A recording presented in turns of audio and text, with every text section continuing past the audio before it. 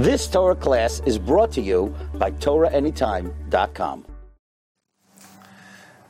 As we approach the second half of Elul, we get ready for the great day of Rosh Hashanah, the day when we'll crown Hashem as King. We realize that there's essentially an inherent contradiction within the days of Elul and Rosh Hashanah. The question is, of course, who moves first? Do we have what's called an Isarusa de Le'ila or an Isarusa de Latata? Is it that the Ratzon of Elul, Yom Narayim, is Hashem's Ratzon, his desire to be close to us, and that's what initiates things? Or is it the other way around? Is it's all about our Ratzon? And the more we move closer to Hashem, closer is the way he moves to us. Which direction is it coming from? Who's initiating? Who's responding? And really, there are two sets of psukim.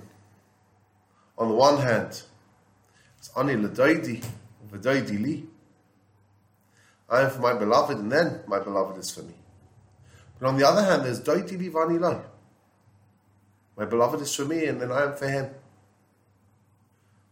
Moshcheni acharecha. Pull me after you, then narutza. Shivenu Hashem elecha, v'noshuva. Which way does it go? Who initiates?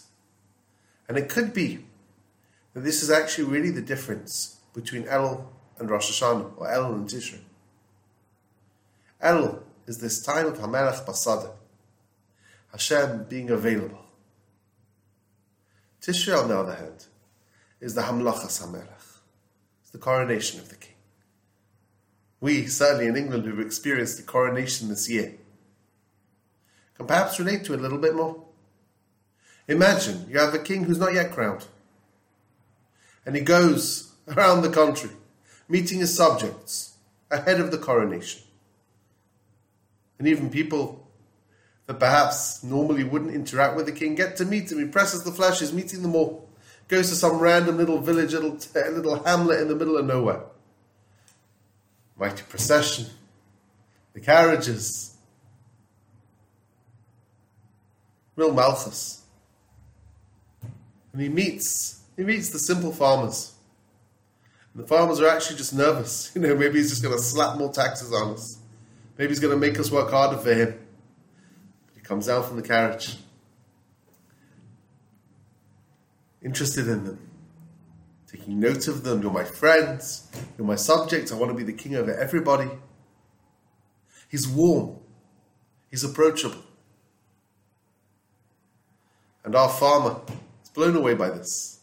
He's not worried anymore about the taxation. In fact, he's happy to pay his taxes. Why? Because the king's his friend.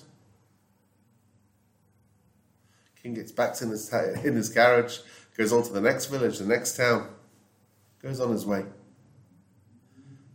The day of the coronation comes and our farmer decides to load up his wagon with his best produce.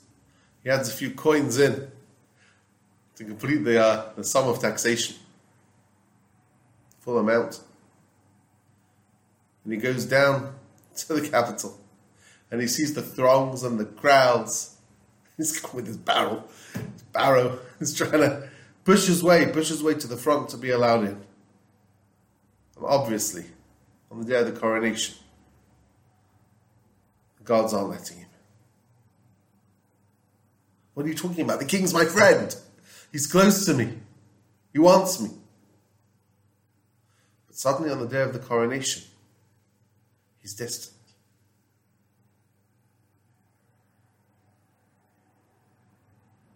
Interestingly enough, if we develop this idea a little bit further, imagine if the king has a grandson.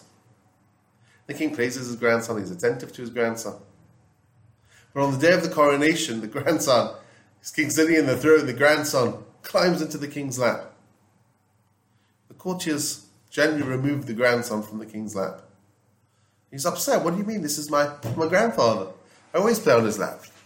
They say, of course you do. But today, he's not a grandfather, he's a king. Today he needs to appear with all what we call the Ginunei Malchus, the trappings of monarchy. He needs to appear as a king. It's essential for who he is. Can't be seen with a little child on his lap, playing peekaboo, even if you like to in private. It's important for everyone. It's important for the country. It's important for the family. It's important for the king himself, that the king himself appears like a king on the day of the coronation. So essentially there are two things going on. And it's true, this is before every election, this is true as well. Where the politicians go out and meet the people because they want their votes. And they're all attentive and they're listening. Suddenly they get into power and they're ensconced in the halls of power rather than meeting the people and listening to them. Essentially, therefore, there are two different things going on in Elul and Tishrei.